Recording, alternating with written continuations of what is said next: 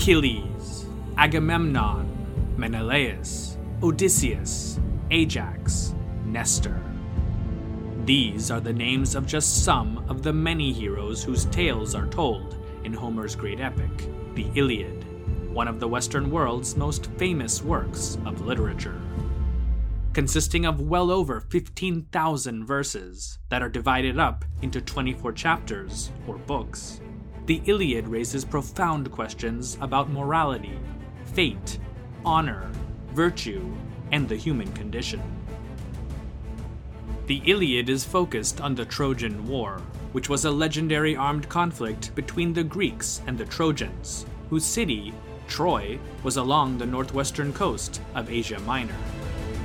Despite being steeped in Greek mythology, and with the gods constantly intervening to manipulate events on the battlefield in favor of their chosen side over the other, most scholars today believe that the Trojan War was likely based on an actual historical conflict. The exact date of the composition of the Iliad remains a subject of scholarly debate. While attributed to Homer, who's traditionally thought to have lived during the late 8th or 7th century BC, many experts on the subject believe that the Iliad itself was composed well before that, and passed down orally over several generations before finally being written down. Homer's descriptions of the weapons, armor, and other material culture, not to mention the political structure of the Greek coalition against the Trojans, are relatively consistent with archaeological findings dating to the late Bronze Age. While several Bronze Age cultures existed in Greece, the one that seems to align closest to the world of the Iliad belongs to what we today call Mycenaean civilization. The term Mycenaean is a modern convention and named after the Bronze Age site of Mycenae, which was the most prominent and powerful kingdom in Greece at the time. In the Iliad, Mycenae's king, Agamemnon, is the leader of the coalition against the Trojans. Before we proceed any further, I just want to quickly mention the basic chronology that's used by archaeologists to categorize and date the phases of the Bronze Age on mainland Greece. Based primarily on the sequence of pottery styles found in archaeological excavations, the Helladic chronology is divided into three major periods: the Early Helladic, from 3200 to 2000 BC, the Middle Helladic, from 2000 to 1550 BC, and the Late Helladic from 1550 to 1050 BC. Each of these periods is further divided into several phases and subphases. While I'll do my best to give you approximate dates as much as possible so that you won't necessarily have to remember each period, I just want you to be aware of this relative chronology because any book I've ever read or museum that I've visited dedicated to Mycenaean civilization, or simply the Bronze Age in Greece, references it. Let's continue. The stories from the Iliad and Odyssey have fascinated mankind for millennia, but by late antiquity, most people considered such epics to have been little more than collections of myths and legends. Enter Heinrich Schliemann, an extremely wealthy businessman turned archaeologist. To say that he's controversial is an understatement, especially when it comes to his hasty and often destructive methods of excavation. He was also not the best at documenting his findings. Some have accused him of even planting several of the artifacts that he claims to have discovered in the ground himself. That said, we have to give credit where it's due. It's Schliemann's obsession with the Iliad and the world of Homer that led him in the late 19th century to spend a considerable amount of his time and fortune searching for the fabled city of Troy. With advice and help from English archaeologist Frank Calvert, he arrived at the site of Hisarlik on the coast of the Aegean in what's today northwestern Turkey. Calvert believed that Hisarlik was the site of ancient Troy, and eventually convinced Schliemann of this. Today, most archaeologists also seem to agree with him. Because Schliemann financed the excavation of the site, he, and not Calvert, gets most of the recognition for Troy's discovery. Over the years, the excavations led by Schliemann and archaeologists such as Christos Tassuntas, Alan Weiss, Carl Blegen, Lord William Taylor, George Milonas, and others at sites such as Mycenae, Tiryns, and Pylos have helped to lay down the foundation for our modern study of Mycenaean civilization. Getting a feel for Greece's geography can help us in understanding its history. It's a country that is crisscrossed by mountains and rough, rocky hills, which naturally divide up the land into many smaller physical units. The sea creates further divisions. Cutting through the central and southern portions of the mainland are the Gulf of Patras and the Gulf of Corinth, which almost physically separates the Peloponnese from the rest of the European continent. These lands are further penetrated by several other gulfs, including the Saronic, Argolic, Laconian, and Mycenaean gulfs. The sea also physically separates many of the inhabitable islands of the Aegean from the mainland as well. At first glance, it may seem impossible for a great civilization to develop in an area of the world with such challenging geography that not only made agriculture difficult, but also created sizable physical barriers that often isolated settled communities from each other. The good thing, though, is that many of these mountains gave way to fertile valleys with broad plains where crops could grow, and wherever such conditions existed, small farming villages would spring up. The land became even more manageable around 3000 BC with agricultural innovations such as the plow, which allowed farmers to cultivate even rockier land. Settlements also formed along the Gulf coasts, especially where there were bays suitable for harboring small ships that could trade with nearby communities along the shores of the Peloponnese, Attica, and the islands of the Aegean. It's in such areas that around the mid-17th century BC, several Mycenaean states and kingdoms were born. While today we know a great deal about who the Mycenaeans were and how they lived, the archaeological record currently provides little information as to where they may have come from. The many samples of their later written language, which today is known as Linear B, has been largely deciphered, and it's evident from this that they spoke in Indo-European language, specifically an early form of Greek.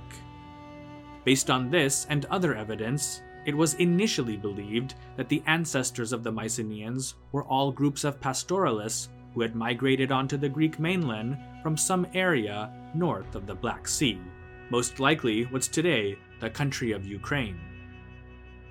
Whether this migration occurred all at once or gradually over the centuries is a matter of debate.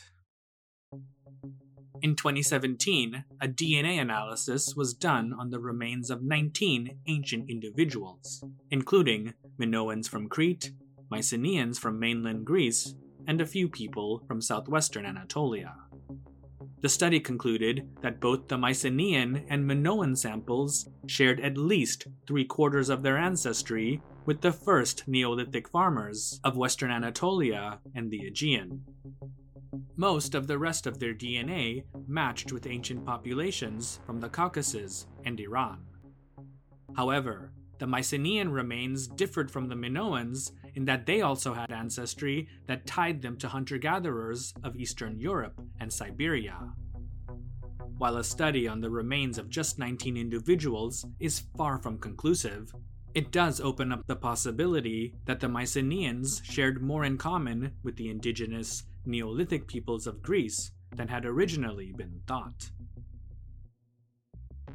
Most scholars of Helletic studies agree that by around 1750 BC, the people that we today identify as the Mycenaeans had spread throughout central and southern Greece.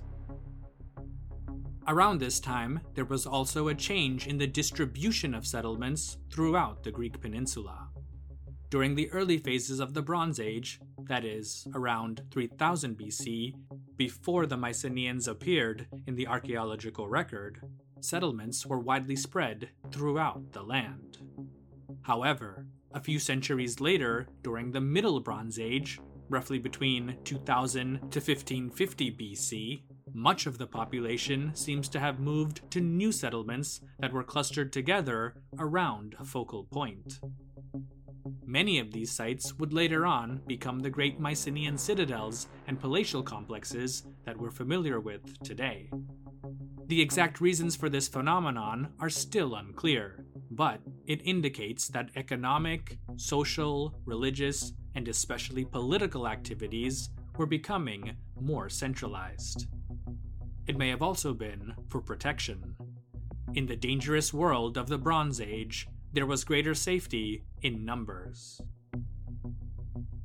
In 1876, the team led by Heinrich Schliemann discovered a tremendous cache of items made of gold and other precious metals and stones at a burial site within the citadel of Mycenae that they called Grave Circle A. The incredible objects uncovered from the graves included fine jewelry, gold diadems, intricately decorated swords, daggers, seals, rhythons, and most famous of all, gold leaf death masks. One of these popularly became known as the now famous Mask of Agamemnon, though there's nothing indicating that such an object belonged to Agamemnon, nor is it from the 13th century BC, when he would have lived. That is, also assuming, of course, that he was indeed a historical king of Mycenae. Archaeologists and art historians have dated the objects discovered in Grave Circle A to the 1500s BC. Archaeologists also discovered another, older burial site outside of the walls of Mycenae's Acropolis that they labeled Grave Circle B. Most scholars believe that the remarkable finds uncovered at both grave circles could not have been made by local artisans and metalsmiths, and to this day, no one has determined for sure where the gold used to create them came from. The region of Argolis, where Mycenae, Tiryns, and other important Bronze Age sites are located, is devoid of natural deposits of the precious yellow metal. Theories on the origin of these objects abound. Some have made the case that because Minoan craftsmen and smiths already had the skills to create such objects out of metal, stone, and ivory, that the items found within the two grave circles must have been manufactured abroad. Others believe that they may have been crafted by artisans living at some of the Minoan outposts on the Greek mainland. This makes sense because many of the motifs found on these objects are similar to those indigenous to northern and central Greece, and it's possible that Minoan artisans could have modified their products to better fit the tastes of their customers. It could also be the case that Mycenaean artisans were trained by Minoans to create such dazzling objects. Between the years 1900 to 1911, archaeologist Arthur Evans and his team discovered thousands of clay tablets with a strange, unknown script at the Minoan palatial site of Knossos on Crete. Calling them Minoan hieroglyphics, it was eventually apparent that though related, and with many similar, if not identical signs, there were actually two different scripts amongst the tablets. One, which ended up being an earlier Minoan script, was called Linear A. As for the second script, it was dubbed Linear B, and had been appearing at several sites, not just on Crete, but also on the Greek mainland. In 1939, the largest cache of Linear B tablets was uncovered at Pylos. They, and other tablets like them, remained undeciphered until 1952, when philologist Michael Ventris determined that they were a syllabic, pictographic script, and a very early form of Greek. Authorities on the two scripts are convinced that Linear B developed from the older Minoan script, but was modified to accommodate the peculiarities of the Mycenaean Greek language. Like cuneiform that was invented in ancient Mesopotamia, the Linear B signs were incised on a soft, wet clay surface using a pointed stylus. When the clay dried, it hardened to form a tablet with the script engraved upon it. Unfortunately, the Linear B tablets discovered at various Mycenaean sites are not very descriptive. Most seem to contain administrative records with lists of commodities and finished goods distributed to various people or places, although a few do deal with troop deployments and religious matters. However, there are no lofty proclamations of great kings, excerpts from popular literature, diplomatic correspondence, treaties, or a corpus of lengthy religious texts similar to those found in the ancient languages of Mesopotamia and Egypt from around the same time period. An example of a typical Linear B text from a tablet discovered at Pylos goes as follows. A pair of tripods of Cretan workmanship. Tripod on 1 foot with 1 handle tripod. Tripod of Cretan workmanship burnt off at the legs. Jar of larger size, 4-handled jar. A pair of jars of larger size, 3-handled. Jar of smaller size, 4-handled. The Linear B tablets discovered at sites throughout the Mycenaean world date to between 1400 to 1200 BC, with the overwhelming majority confined to the last few decades of that range. So we're really only getting a snapshot of what Mycenaean society at the major centers was like just before their imminent collapse. But we're getting a bit ahead of ourselves. Let's go back in time a few centuries. By 1500 BC, most of the larger clusters of settlements in central and southern Greece not only grew in size, but many of the hills they rested upon became increasingly fortified with stone walls and citadels, especially in the eastern Peloponnese and Boeotia. Though we don't have any documented history of any particular wars or the results of specific battles, scholars believe that due to the increase in population in and around the early Mycenaean citadels, most armed conflicts, when they occurred, were over land and scarce resources. As mentioned earlier, arable land for growing crops was relatively scarce in Greece, and so keeping what you already had and obtaining more of it was a necessity.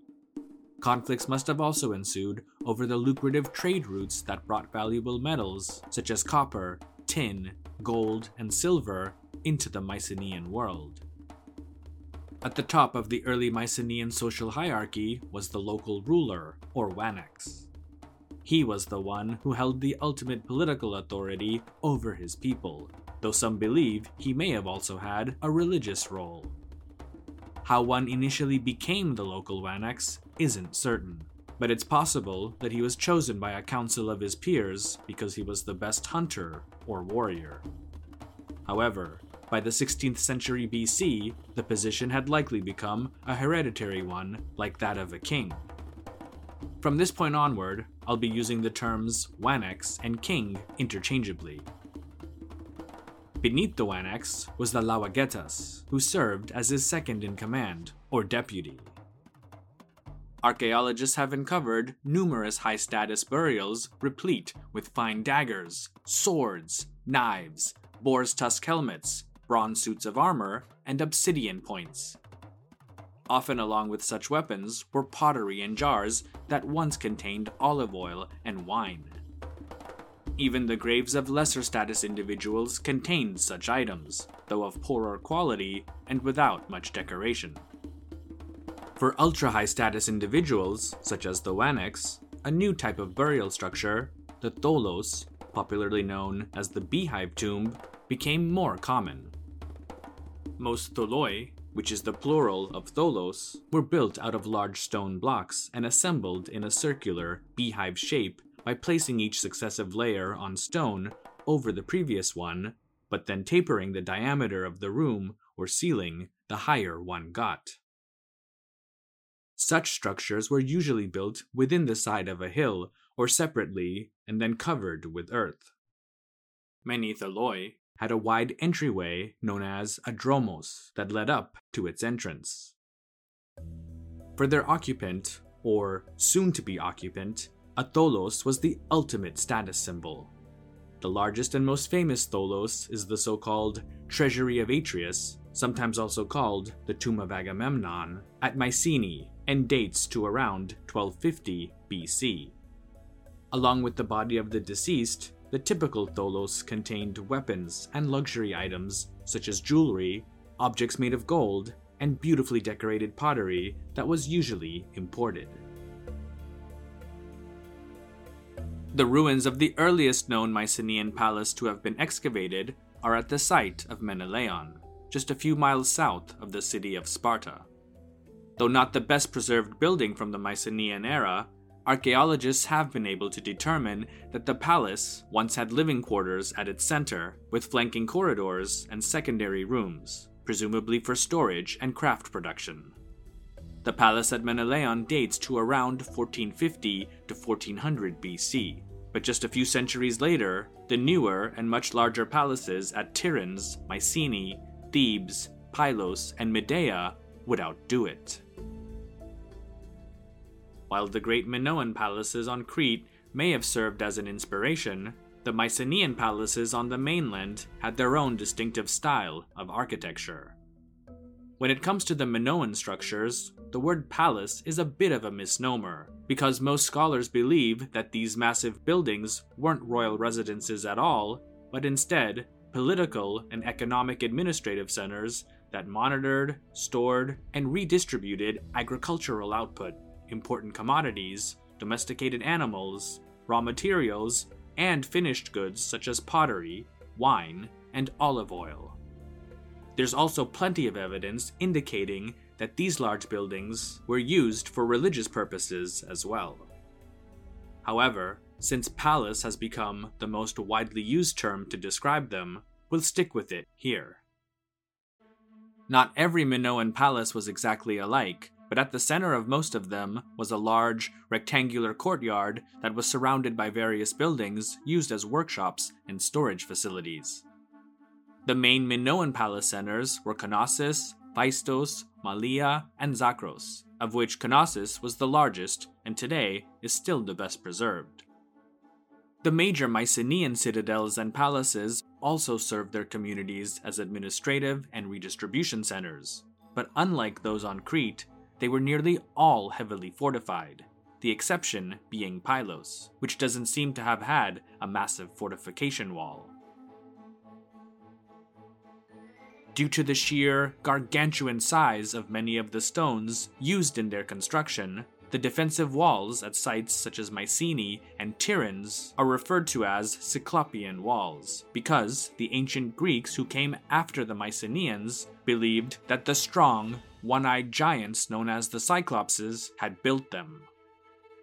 Also, unlike in Minoan society, the ruler, in this case the Wanax, lived with his family inside the Mycenaean palatial complexes. While the most powerful and well-known Mycenaean states were in the Peloponnese, there were several other major centers of Mycenaean activity north of the Isthmus of Corinth. Perhaps the greatest Mycenaean site of the north is Orchomenos in Boeotia. Here, frescoes depicting warriors, chariots, and boar hunting were unearthed, along with a large tholos, which archaeologists called the tomb or treasury of Minyas. It may have been identical to, or even surpassed the treasury of Atreus at Mycenae, but today it's not nearly in as good condition. The Greek traveler Pausanias, who visited the site in the 2nd century AD, had this to say about it.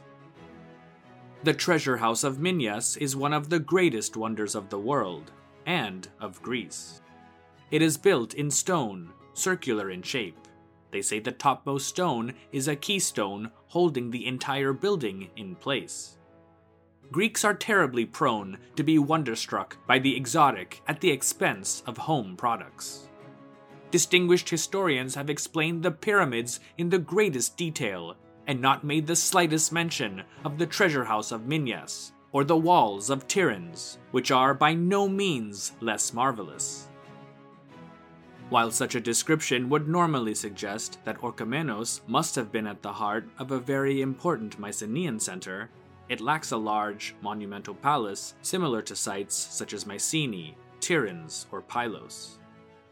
There have also not been any linear bead tablets discovered there, implying that there was no sizable economic activity to be accounted for.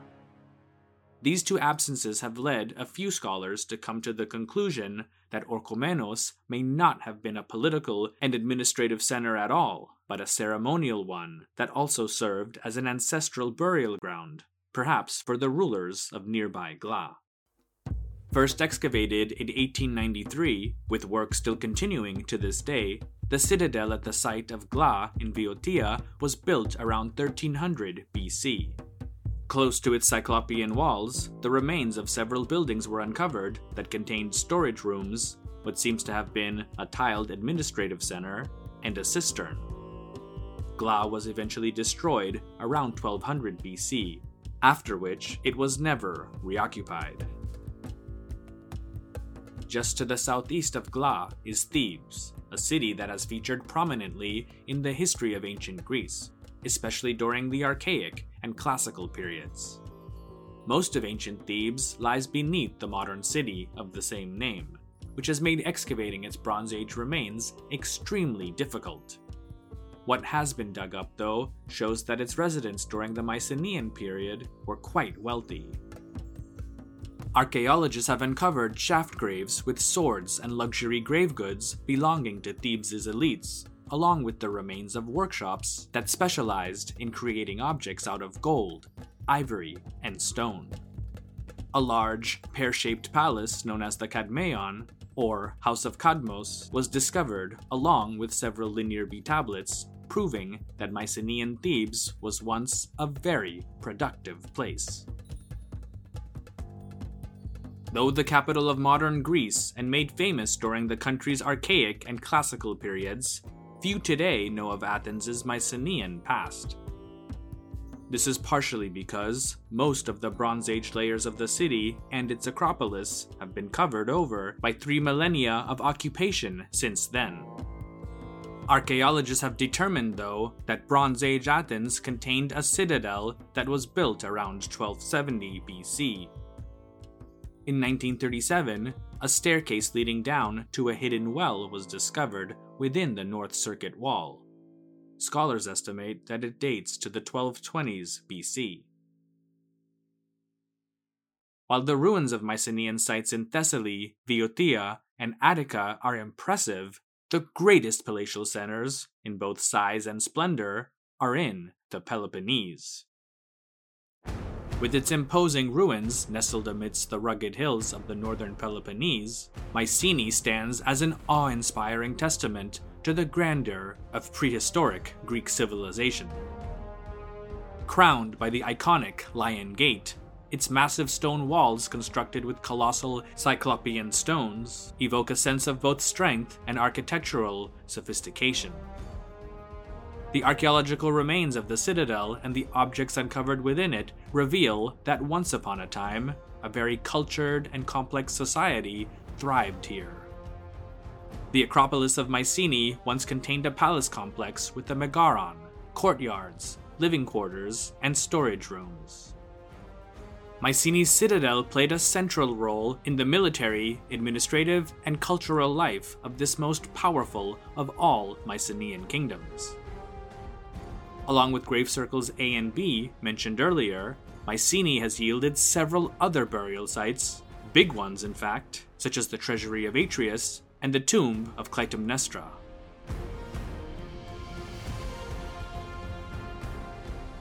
About 9 miles south of Mycenae are the ruins of ancient Tiryns. The site spans different periods of Mycenaean civilization, with evidence of occupation during the early, middle, and late Hellenic periods, though it reached its zenith during the latter between 1400 to 1200 BC. Tiryns is most famous for its massive Cyclopean walls and fortifications. Constructed out of large, irregularly shaped stones, Tiryns' walls still encircle the Acropolis and once featured several bastions and towers. Given its importance and fame as the home of the legendary King Nestor, it's almost unbelievable that the ruins of Pylos were only excavated in 1939 by archaeologist Carl Blegen. Though there are the remains of a great palace on its main hill, appropriately called the Palace of Nestor, there haven't been any traces of large citadel walls discovered there so far. However, the palace is the best preserved of any Mycenaean site and consists of a megaron along with several surrounding rooms. At the center of the megaron are the remains of a large circular hearth and a place to the east side of the room where a wooden throne once stood.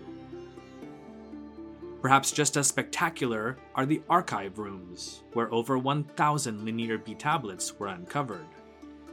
Archaeologists also found bright frescoes on the remains of what were once the palace's walls. These are just some of the major Mycenaean sites for which there are substantial archaeological remains. There are numerous other areas of central and southern Greece that shared the same Mycenaean culture, religion, and language, but they were generally devoid of large citadels and palaces. In such areas, life probably continued much as it did during early Helladic times, with people living in villages and farming without much outside interference. It can be difficult to know much about the daily life of the common people of an ancient civilization because they're generally omitted from royal records and the proclamations of kings. However, archaeologists and anthropologists over the last few decades have been able to use the remains of various settlements, art and images created by the Mycenaeans themselves on pottery, metalwork, and frescoes, objects uncovered at grave sites, Linear B tablets, and DNA analysis to give us a better understanding of how the Greeks of the Late Bronze Age lived and worked. Most Mycenaean settlements, whether small hamlets or massive palatial centers, were generally adjacent to at least one fertile plain and a fresh water source. The reason for this was simple: agriculture. Though their artwork and lofty citadels have given the impression that theirs was a total warrior society, the truth is that most people in Mycenaean Greece were farmers and lived in villages and small towns in the countryside, often within just a day or two's journey from a major citadel or palatial center.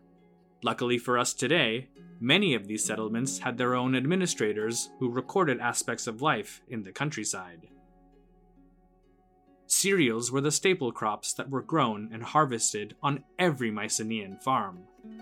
The most important of these were wheat and barley. Records uncovered at some sites indicate that daily wheat rations were about 1.5 cups, while those for barley were about 3 cups. Growing wheat and barley involved long hours in the field. Farmers would plant in fall from October to December and then harvest and thresh the grain between May and July. Linear B tablets also recorded extensive olive production, which after cereals were the most important and versatile crop. Not only could olives be eaten as soon as they were ripe, but they were also easy to store in jars so that they could be used for another day. From olives came olive oil, which was used in cooking, as a dressing, for lighting lamps, making soap, and in the creation of ointments. Like olives, olive oil was easy to store and could be exported without much difficulty. Depending on the location, many Mycenaeans also ate figs, almonds, walnuts, pistachios, and fruits such as cherries, strawberries, plums, and grapes, the latter which was used to make wine, both for domestic and foreign consumption.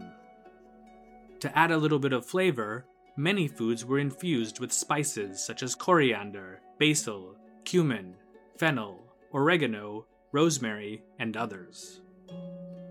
Flax was also cultivated to make both oil and linens.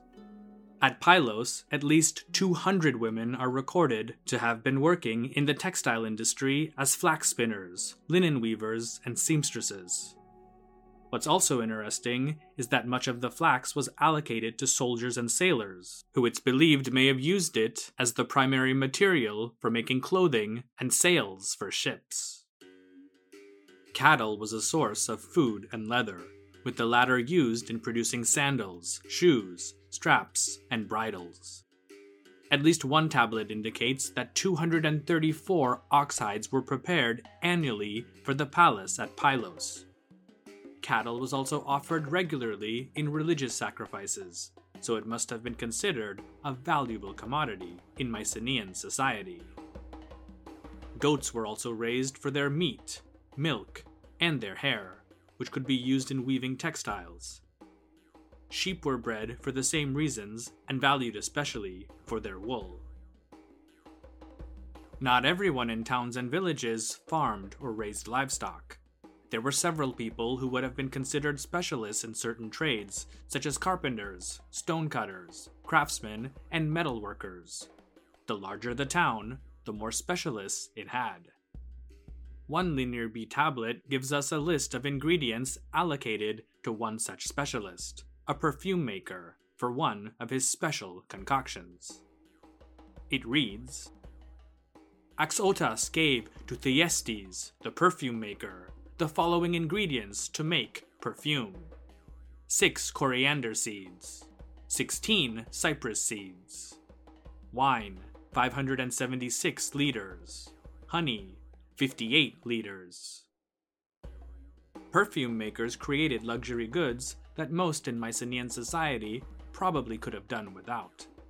The same, though, can't be said of metalworkers, who were arguably the most important specialists in Mycenaean Greece. By 1500 BC, the main metal in use throughout the mainland and the Aegean was bronze, which was needed for making swords, daggers, spear points, suits of armor, parts for chariots, farming tools, chisels, cooking pots, storage containers, cauldrons, and many of the important items that Mycenaean society needed in order to function. Tablets indicate that Pylos may have had as many as 400 bronze workers at any given time. Copper, the main component for making bronze, was scarce in Greece, and tin, the other vital element, non-existent. Both had to be imported. Of the two, copper was much easier to obtain. While nearby Crete did have some deposits of copper that could be shipped for export, it was likely Cyprus, with its enormous reserves, that supplied Mycenaean workshops with the metal. The source of tin used in Bronze Age Greece is harder to determine. While it is possible that some of it came from as far away as Iran and Afghanistan, there were much closer deposits in Central Europe. Many of the earlier swords found in shaft graves, such as those at Mycenae, seem to have been knockoffs of Minoan models. Several of them are beautifully decorated and were probably used more for ceremonial purposes than actual combat. However, the Mycenaeans did develop a short sword with a broader, stronger blade that was likely their preferred choice in battle. Most soldiers also carried long spears. Some warriors, especially those from the ranks of the aristocracy, wore suits made of bronze. Many also covered their heads with a boar's tusk helmet, which was a distinctly Mycenaean invention. As a typical boar's tusk helmet could consist of anywhere from 30 to 75 tusks, the more tusks that one collected, the greater status and prestige the warrior was perceived to have possessed. Such items were also very expensive and may have been passed down from father to son, much like a family heirloom. Based on the types of weapons discovered, as well as depictions of soldiers in artwork, military historians of ancient warfare have theorized that early Mycenaean armies from the late 16th to the 14th centuries BC generally consisted of heavy spearmen who were supported by swordsmen, light infantry, skirmishers, and often chariots. This was the preferred mode of fighting against rival palatial centers and citadels. For battling against less structured units, for example, stateless mountain tribes, mobile, light infantry seems to have been the best choice. There's a good deal of evidence to indicate that this mode of warfare increased in the 13th century BC, which was around the same time that many of the larger Mycenaean sites were increasing their fortifications and constructing large stone ramparts. Some experts believe that this may not have been to protect against other Mycenaean states, but to ward off seaborne raiders who preferred more hit-and-run tactics. While scenes of brave men slaying wild animals and attacking lions are depicted in nearly every type of Mycenaean art, it's believed that mostly the aristocracy partook in such activities. Hunting was possibly their favorite pastime. The most popular game animal was wild boar, desired not just for its meat, but also for its tusks. Another animal that could bring hunters greater stature were lions. Until recently, it was thought that scenes of warriors hunting lions were simply displays of fantasy art, but recent archaeological findings have proved that mountain lions were still roaming throughout the Peloponnese during the Late Bronze Age. Mycenaeans also hunted less dangerous animals such as deer, hares, ducks, geese, and various birds, but these were mostly for food and not sport. Of all the animals that a man in Mycenaean society could possess, horses were the most prestigious. They're also an import, as horses are not known to have been in southern Greece until shortly before Mycenaean civilization began. The more horses one possessed, the greater wealth and status they were perceived to have had. To help horses, chariots, carts, and people in general travel more efficiently throughout the rough land that was Greece, the Mycenaeans developed a wide web of roads and bridges that connected many of the palace centers with each other, especially in the Peloponnese.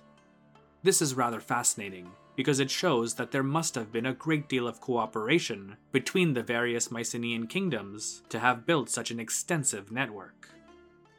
It also has led some scholars to make the case that the Mycenaeans were more politically unified than had previously been believed. One aspect of daily life that has been difficult for scholars to unravel is that of Mycenaean religion. What exactly did they believe? Which deities did they worship? And how did they worship them?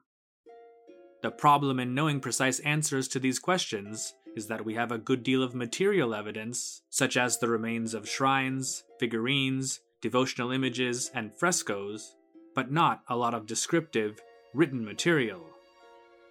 There is some information that can be gleaned from Linear B tablets, but these don't tell us much about any specific doctrines or cosmology. If one were to simply go by the Iliad, it would seem then that there was little difference between Mycenaean religious beliefs and the popular Greek religion and pantheon that many of us are familiar with today. While some of the religious vocabulary and even the deities mentioned resembled those from the archaic and classical periods that would follow, we can't automatically assume that they're identical and would have had the same attributes or meaning. So far, there is no definitive consensus as to what the Mycenaeans believed. We do, though, have the names of several deities that are listed on various Linear B tablets dating to close to the fall of Mycenaean civilization in the late 13th century BC. Tablets from Pylos dating to around this time mention several gods and goddesses whose names are either variations of, or in some cases, nearly identical to, those found in the classical Greek pantheon, namely Zeus, Hera, Athena, Poseidon, Artemis, and Apollo. Their relationship to each other, though, cannot be determined. For example, there's no indication that Zeus held the role of the greatest or king of the gods, as he was known to be in later Greek religion.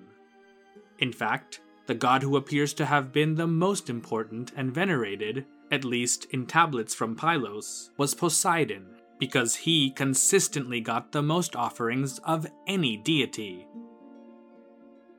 Other Mycenaean deities mentioned in Linear B tablets are not present in later Greek religion, such as Marineus, Diwia, and Comoentea.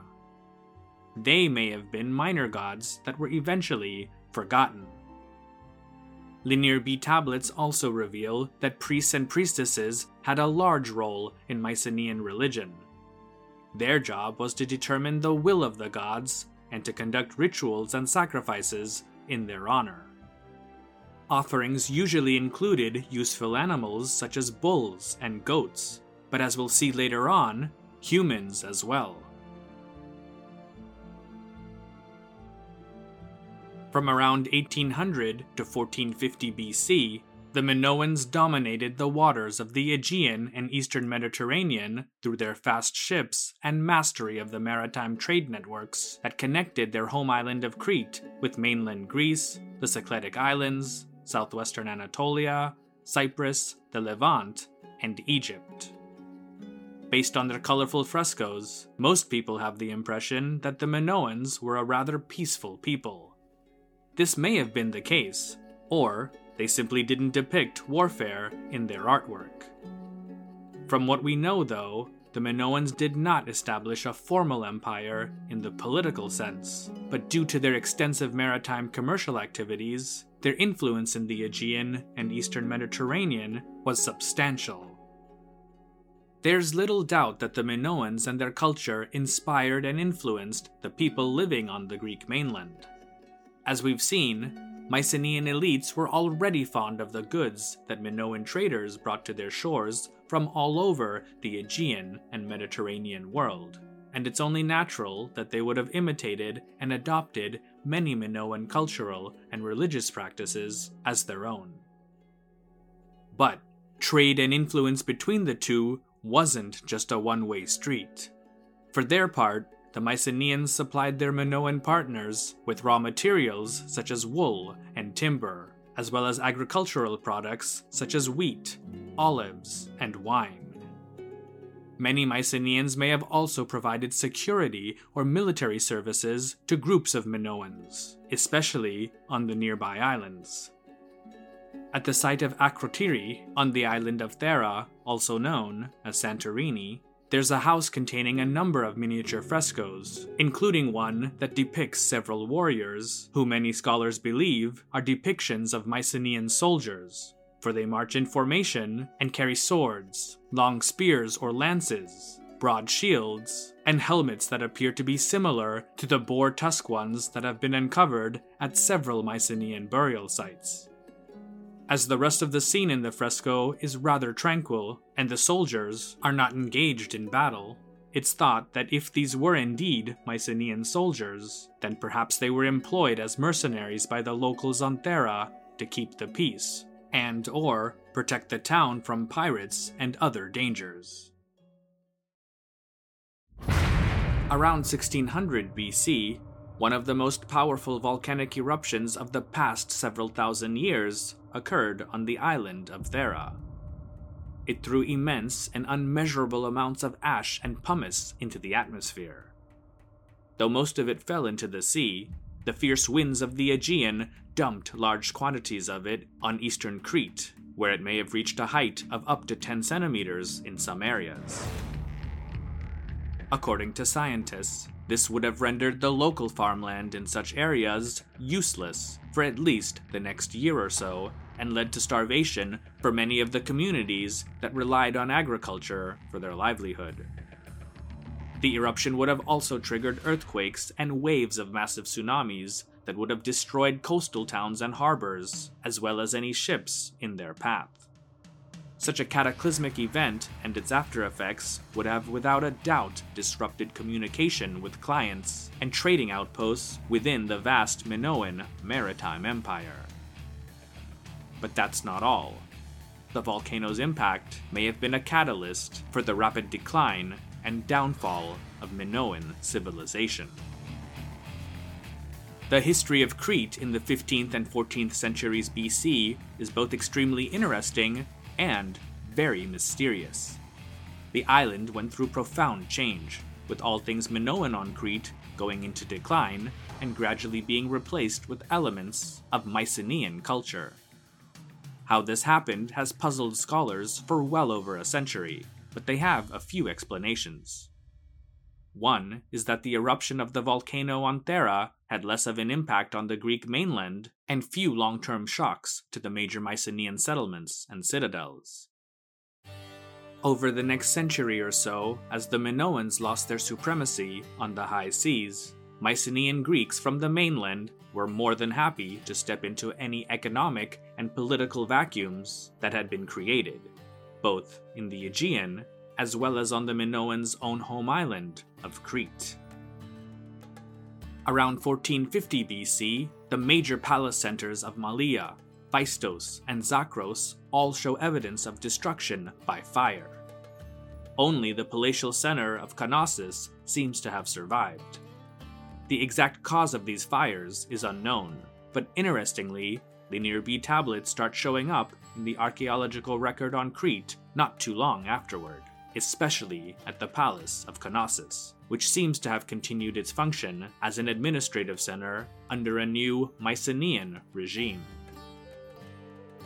The great destruction at the main Minoan palace centers around 1450 BC had previously led many to believe that it had been caused by a foreign invasion from the Greek mainland, specifically by Mycenaeans. But today, many scholars are of the opinion that this was unlikely, since in their view, the destruction throughout the island would have been much greater had there been a violent conquest. They argue that it's more likely that a civil war, an insurrection against their local rulers, an earthquake, or some other unforeseen calamity was to blame, and in the aftermath of this, Mycenaean Greeks from the mainland came to colonize Crete and take over whatever aspects of Minoan society still remained, including the palace center at Knossos. The Mycenaeans weren't at Knossos for very long, as by 1350 BC, it too had been destroyed, perhaps by an earthquake, but scholars also have not ruled out that the destruction may have been intentional. Following the destruction of the palace at Knossos, Mycenaean culture spread rapidly throughout the Aegean, and within a century became the dominant one in the region. Most scholars are of the opinion that there's little archaeological evidence to indicate that the majority of Mycenaean palace centers were ever politically unified under one ruler. They may have had a similar culture, religion, language, and writing system, but few would go as far as to say that they were all part of a single state with one king at the helm. Instead, it's believed that the citadels and palace centers acted with one another much like the city-states of archaic and classical Greece, forming alliances whenever necessary to protect themselves against a common foe, but also fighting with each other to further their own specific interests. But absence of evidence is not evidence of absence, as the great astronomer Carl Sagan once said. Could there at one time have been a great or high king in the Mycenaean world akin to that of Agamemnon in the Iliad? For some scholars, the answer is an absolute yes. Those who held Mycenae, that well-wrought citadel, and wealthy Corinthos, and well-wrought Cleonae. Commander of their 100 vessels was Lord Agamemnon, son of Atreus, and with him came the most troops by far, and the best, and among them he himself stood, armed in his gleaming bronze, exulting, preeminent among all the heroes, since he was the greatest and brought by far the largest force. This is just one brief description of Agamemnon, king of Mycenae, and the power that he held within the Greek world, at least according to the Iliad. But did a ruler like him actually exist in Mycenaean Greece during the Late Bronze Age? There are a few historical textual sources suggesting that a ruler of at least one Mycenaean state during that period was recognized as a great king and feared abroad.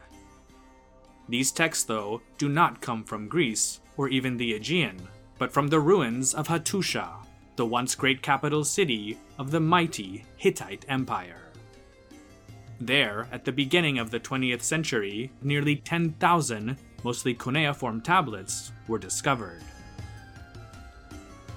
Several of the tablets ended up being diplomatic correspondence between various Hittite kings and their counterparts in Egypt, Babylonia, and Assyria, while others were addressed to their numerous vassals throughout Anatolia and the Levant. One text discovered at Hattusha is addressed to a certain Maduwata, a vassal of the Hittite king Arnuwanda, who ruled around 1400 BC. At the beginning of the letter, Arnuwanda recounts events dating to the reign of his father, Tudhaliya II, and a king named Atarisiya of Ahiya. Atarisiya, the ruler of Ahiya, chased you, Maduwata, out of your land. Then he harassed you and kept chasing you, and he continued to seek an evil death for you, Maduwata.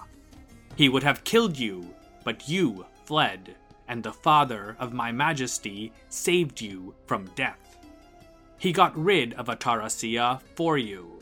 Otherwise, Atarasiya would not have left you alone, but would have killed you. The text is over 90 lines, and mostly consists of reminders to Maduwata of how Arnuwanda's father and predecessor, Tudhaliya II, aided him during his time of need, and how grateful he should have been, since, later on in the letter, we learn that Maduwata betrayed the Hittite king by allying himself with Atarasiya of Ahiya to attack Alashia, or Cyprus, which was a Hittite imperial possession at the time. It's definitely a very interesting story, but what really excited archaeologists and historians alike when they first read this letter are the two mentions of a place called Ahiya, the short form of Ahiyawa. Many scholars believe that Ahiyawa is the Hittite name for Achaeans, one of the terms that Homer uses in the Iliad to refer to the Greeks. Atarasiya was a very powerful opponent, for according to the letter, he was able to call up 100 chariots and an unspecified number of infantry for battle against one of the Hittite king's generals. The letter goes on.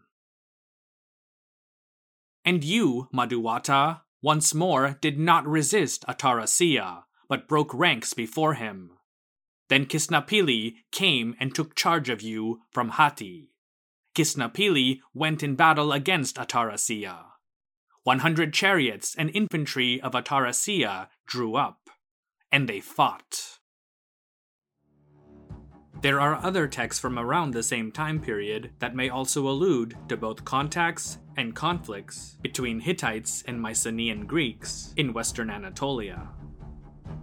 One describes a rebellion by a confederation of at least 22 cities and little states known in Hittite texts as the Assiouan Confederacy. In the battle that followed, the Hittite king, either Tudhaliya I or II, but most likely the second, was victorious and captured at least 10,000 soldiers of the Assiouan Confederacy, along with 600 teams of horses, the king of Assuwa, and his son, Kukuli. Tudhaliya eventually let Kukuli go, and later even appointed him as the new king of Assuwa, but the latter rebelled, and he was eventually put to death. There is reference to this conflict in a badly damaged tablet discovered in the Hittite archives of Hattusha that appears to be a copy of a letter from the king of Ahiyawa to his Hittite counterpart. The names of both kings are lost to us, but most authorities on the matter believe that the Hittite ruler being addressed in the letter is Muwatalli II, who ruled between 1295 to 1272 BC. What remains of the letter primarily describes a dispute over the ownership of a group of islands in the eastern Aegean. The Hittite claim is that the islands were just one of the spoils of war after they defeated the king of the Assiouan Confederacy. But the unnamed current king of Ahiyawa states that the islands had been given to his ancestor as a gift from Assuwa's then ruler before he was defeated and overthrown by the Hittites. From this, it's clear that the king of Ahiyawa had at least some relation to Asua, and may have even lent its ruler military support. If Ahiyawa and Mycenaean Greece are indeed one and the same, then this might be more proof that contacts between them and the Hittites go back several generations. Additional proof of this is the discovery of a Mycenaean-style sword within the premises of the ruins of the Hittite capital of Hattusha. On the blade is inscribed the following text in Akkadian. As Tudhalia, the great king, shattered the Ashua country, he dedicated these swords to the storm god, his lord. The discovery of a Mycenaean-style sword, presumably one of many, taken from some hapless enemy soldier, doesn't prove who the wielder was.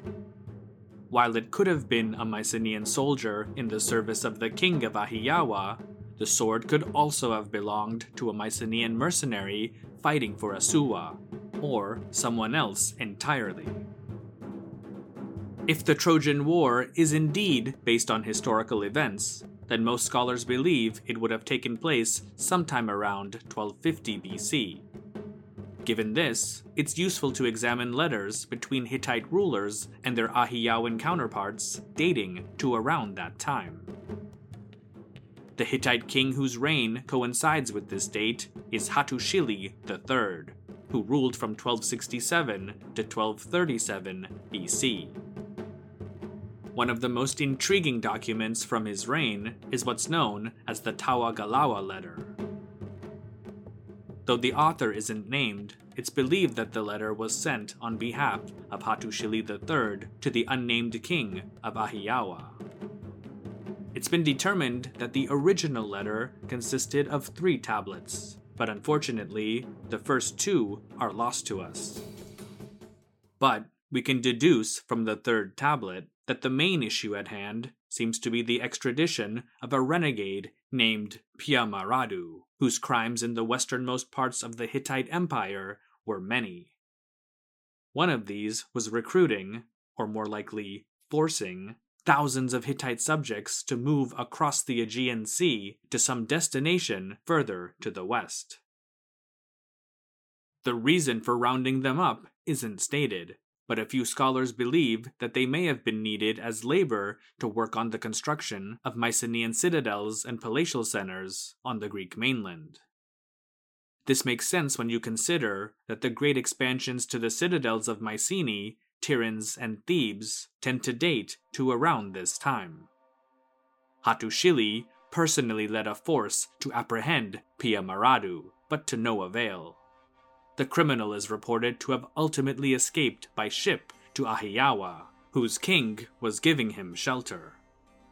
Like other correspondence between the great rulers of the ancient Near East, the Tawagalawa letter also has a fascinating backstory, which I'll cover in another program. What makes it extremely interesting for scholars of Mycenaean Greece is how the Hittite king, in this case Hattusili III, addresses and shows a great deal of respect to the ruler of Ahiyawa. When Hattusili writes to his counterpart, he addresses him as "my brother," which meant that at least diplomatically, the Hittite king considered the ruler of Ahiyawa to have been his equal.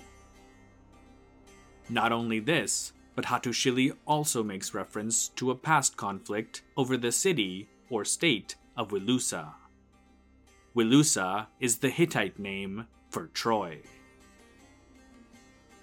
In the Tawagalawa letter, Hattusili requests the king of Ahiyawa to do the following with regard to the renegade Piamaradu.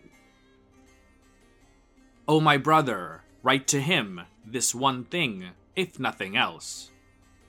Get up and go off to Hatti. Your lord has reconciled with you.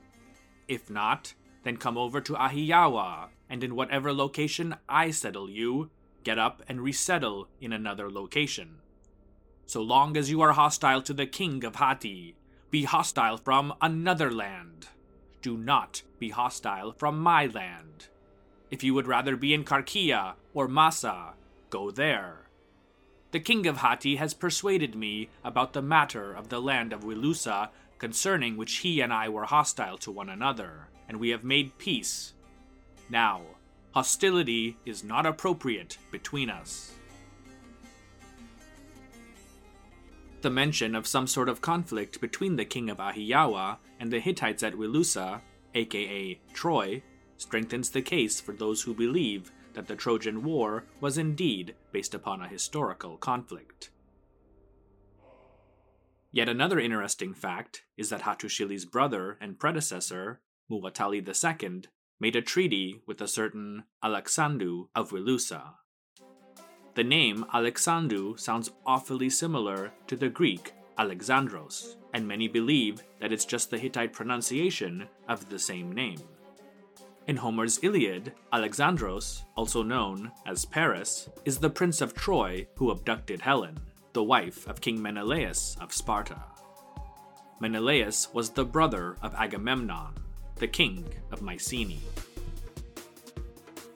In the treaty with Alexandru, Muwatalli II states, "And as I protected you, Alexandru, in goodwill because of the word of your father, and came to your aid, and killed your enemy for you, later in the future my sons and my grandsons will certainly protect your descendant for you, to the first and second generation. If some enemy arises for you, I will not abandon you, just as I have not now abandoned you. I will kill your enemy for you.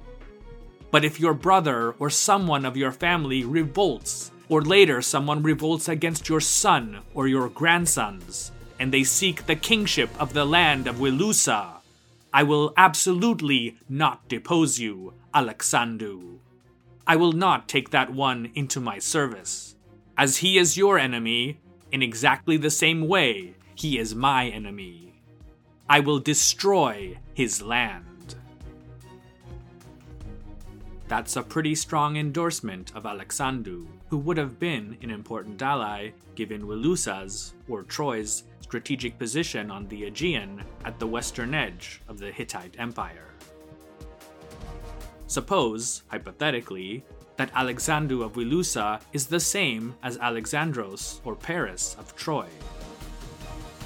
If that is indeed the case, then the king of Ahiyawa, with whom Hattusili states there was a past conflict with over Wilusa, could be the same person as Agamemnon, the leader of the Greek coalition against Troy. Alexandru may not have actually snuck off with the Spartan king's wife. That detail could have simply been added to the story many years later to make it more entertaining for future audiences. But he might have committed some grave offense against a Mycenaean king that may have demanded nothing less than a military response against him and Wilusa, which would have by treaty obliged the Hittite king to come to his aid. There's no way to currently prove this, but such an entanglement between Mycenaean Greeks and the Hittites, or their allies, may be the historical basis for the epic poem that became the Iliad, the story of the Trojan War. Text dating to the reign of Hattusili's successor, Tudhaliya IV, between the years 1237 to 1209 BC, also make references to Ahiyawa. One is a treaty with Shaushkamua, the ruler of the coastal Levantine state of Amuru. Shaushkamua was Tudhaliya's nephew. He was also married to Tudhaliya's sister, which made him the king's brother-in-law as well. It may seem a bit strange that a Hittite king would make a treaty with another Hittite, let alone one so closely related to him, but the reason may have been to assure that Shaushkamua would remain loyal to Tudhaliya and his progeny. Hittite history is full of discontented sons, brothers, and other relatives scheming against their king. In fact, several Hittite rulers had been deposed or assassinated by family members. After all, Tudhaliya's father, Hattusili III, was himself a usurper who forcibly took the throne from his own nephew, Mursili III. the treaty with Shaushkamua makes the following demands. If the king of Egypt is my majesty's friend, he shall be your friend. But if he is my majesty's enemy, he shall be your enemy. And the kings who are my equals in rank are the king of Egypt, the king of Babylonia, the king of Assyria, and the king of Ahiyawa. Because I, my majesty, have begun war with the king of Assyria, no ship of Ahiyawa may go to him. Tudhaliya IV was trying to impose an economic blockade of Assyria, whose king, Tukulti-Ninurta I, had become his great nemesis. Eventually, relations must have soured between Tudhaliya and the king of Ahiyawa, because a second document mentions how the latter, allegedly, aided a rebellion against the Hittite throne. Thus speaks Tudhaliya, the great king. The land of the Seha River transgressed again for a second time. Thereafter, Tarhunaradu, king of the land of the Seha River, waged war and relied on the king of Ahiyawa. Relied on the king of Ahiyawa implies that Tarhunaradu received military aid from him. Seha was an area just southeast of Wilusa, aka Troy. Despite such textual evidence, not every scholar of Mycenaean studies is of the opinion that Ahiyawa was a state or even a confederation based within Mycenaean Greece. Several, including the famed scholar Ferdinand Sommer, made the case almost a century ago that Ahiyawa is not the same as Achaia, the latter being the word from which Achaeans is derived. For him, it's just a coincidence that the two sound the same.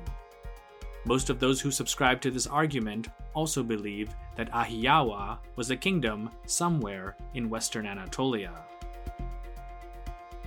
However, in light of recent documents, those who believe that Ahiyawa was indeed a Mycenaean kingdom make the case that given the stretch of the Hittite Empire far into western Anatolia to the shores of the Aegean, it would have been nearly impossible for another state to have also existed there. Colonies and settlements such as Milawanda, yes, that's basically been proven. But a full, regional superpower based there seems highly unlikely. Other texts also mention that Ahiyawa was across the sea from Hittite territory. The only places that really meet this criteria are Cyprus, Egypt, and whatever peoples at the time lived on the northern coasts of the Black Sea, all of whom can easily be ruled out. The only other options remaining is someplace on the Greek mainland or a large island such as Crete.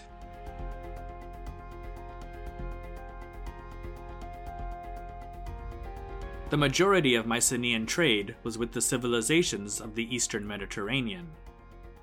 By the end of the 14th century BC, commercial links with parts of western and southern Anatolia, the Levant, and Egypt had been established. A typical journey for a Mycenaean ship would have likely started at one of the ports on the mainland, such as Nafplio or Pylos, and then sailed to Crete. From there, the ship would take advantage of the Mediterranean's winds and travel southeast to Egypt. After dropping off or picking up new cargo, the ship would then ride the sea currents that would help to propel it to the northeast and the coasts of Canaan and the Levant, where they would most likely end up at the commercial emporium of Ugarit. The return journey home would leave from Ugarit, stop in Cyprus, and then catch the east-west current that would take them along the coasts of Tarhuntassa and Luka in southern Anatolia to what's today Rhodes, before island hopping around the southern Aegean on their way back home. According to those specializing in nautical archaeology, late Bronze Age Mycenaean ships were quite like the Minoan ones that preceded them, though a bit smaller. Unfortunately, we don't have a complete model of such a ship, but based on the rather limited evidence gathered so far, mostly images from pottery shards and a few seals, They appear to have been galleys, somewhere in the neighborhood of 10 meters long, with a square sail that was mounted on a central mast. A typical galley could accompany at least 40 oarsmen, along with the captain and some soldiers, and were light enough to be easily beached on land. Below the deck, there was space for sizable quantities of raw materials and finished goods. Examples of the cargo such galleys may have once carried come from a few shipwrecks that have been discovered off the southern coast of Turkey and in the Argolic Gulf. Of these, the most famous is the Uluburun shipwreck discovered in 1982 near the coastal town of Kars, Turkey. Dating to approximately 1300 BC, the objects uncovered from the floor of the sea indicate that the Uluburun wreck contained over 350 copper ingots weighing around 10 tons, along with another ton of tin, which combined is enough to make about 11 tons of bronze. Lead isotope analysis indicates that the copper came from Cyprus, while a 2022 study suggests that the tin came from multiple sources, with about a third coming from as far away as modern Uzbekistan, while the rest were likely to have been mined in the Taurus Mountains of Turkey. In addition to these raw materials, nearly a ton of terebinth resin was discovered in jars of Canaanite origin. Terebinth resin was used in making perfume as well as incense. There were also large quantities of colored glass, copper and bronze vessels, gold and silver jewelry, blackwood and cedar logs, elephant and hippopotamus tusks, tortoise shells, ostrich eggs, a trumpet made of ivory, weapons, tools, stone weights, and the remains of olives and pits from some fruits. It's difficult to determine if the ship was a Mycenaean galley or one whose home base was Cyprus or some Near Eastern port, such as Ugarit. The cargo and the route, though, all but confirm that the ship was traveling from east to west, and likely headed to some destination within the Mycenaean world. But what did the Mycenaeans exchange in return?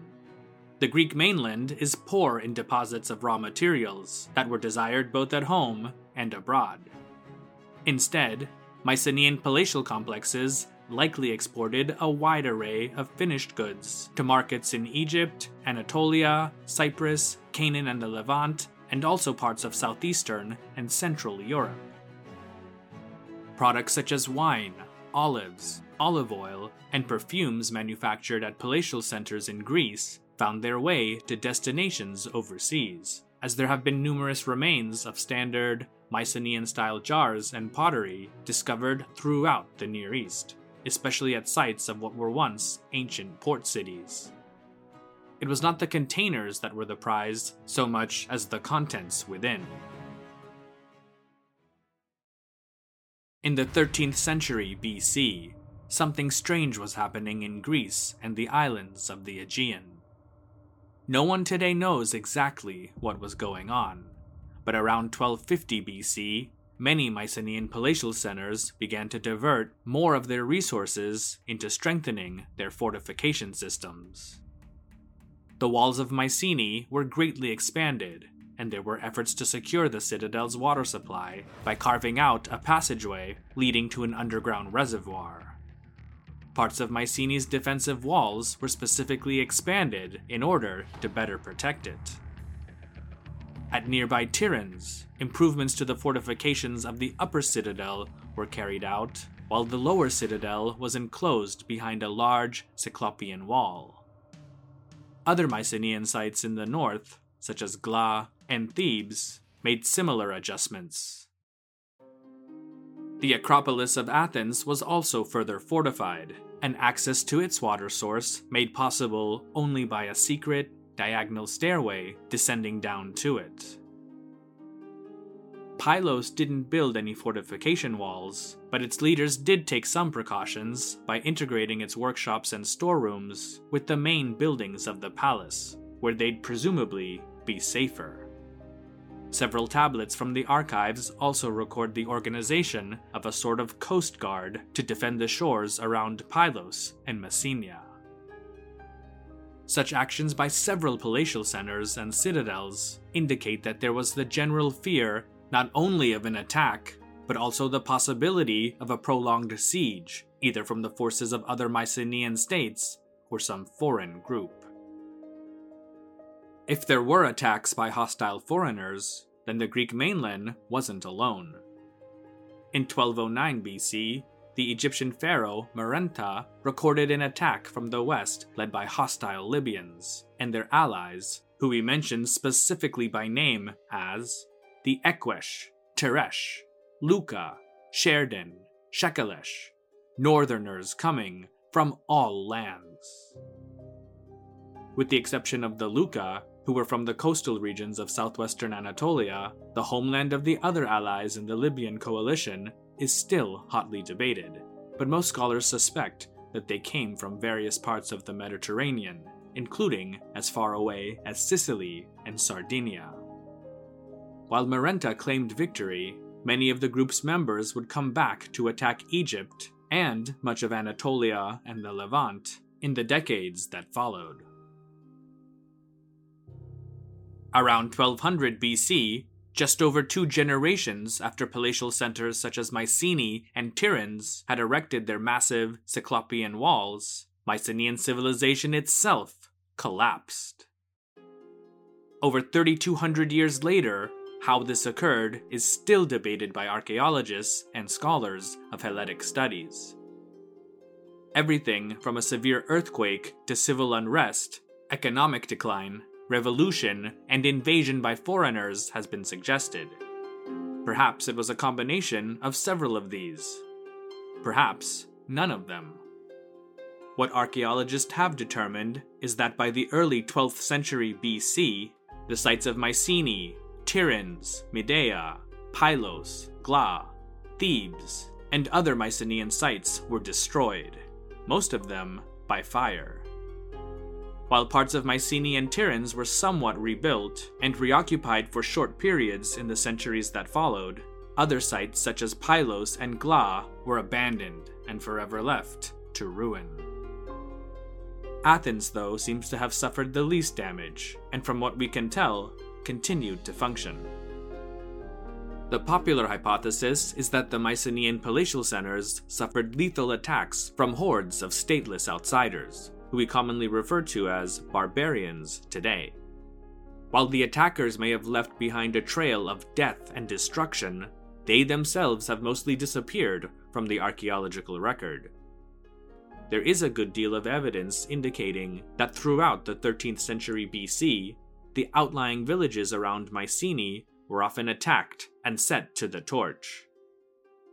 It may have been such constant attacks that prompted the rulers of the various Mycenaean kingdoms around 1250 BC to build their massive walls and take measures to protect their water supplies.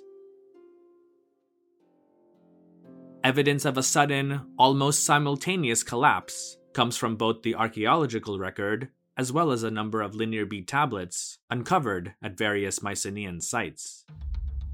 The tablet labeled PYJN 829 from Pylos tells of how bronze from various temples had to be distributed to the community's leaders for making spear points, meaning that there must have been some sort of military emergency on the horizon. Part of the tablet reads something like this: "Thus will give the officials and masters and deputy officials and key bearers and fig supervisors and digging supervisors temple bronze as points for light javelins and spears." The text goes on to allocate the bronze into units equivalent to about 2 kilograms for each official and 0.75 kilograms for each deputy. And then there's tablet PYTN 316 that mentions sacrificial victims being offered to the gods, presumably to gain victory over whoever was threatening Pylos. It's dated to around the same time as tablet PNJN 829 and reads as follows: "In the month of Ploistoios, at Pylos he consecrates at Sphagianus, and he brings gifts and leads the sacrificial victims. To Potnia, 1 gold cup, 1 woman. To Manassa, 1 gold dish, 1 woman. To Posidea, 1 gold dish, 1 woman. To Thrice Hero, 1 gold cup. To Dupatus, 1 gold cup, at Pylos. At Pylos he consecrates at the shrine of Poseidon, and the town takes part. And he brings gifts, and he leads sacrificial victims. 1 gold cup, 2 women to Boia and Comoentea.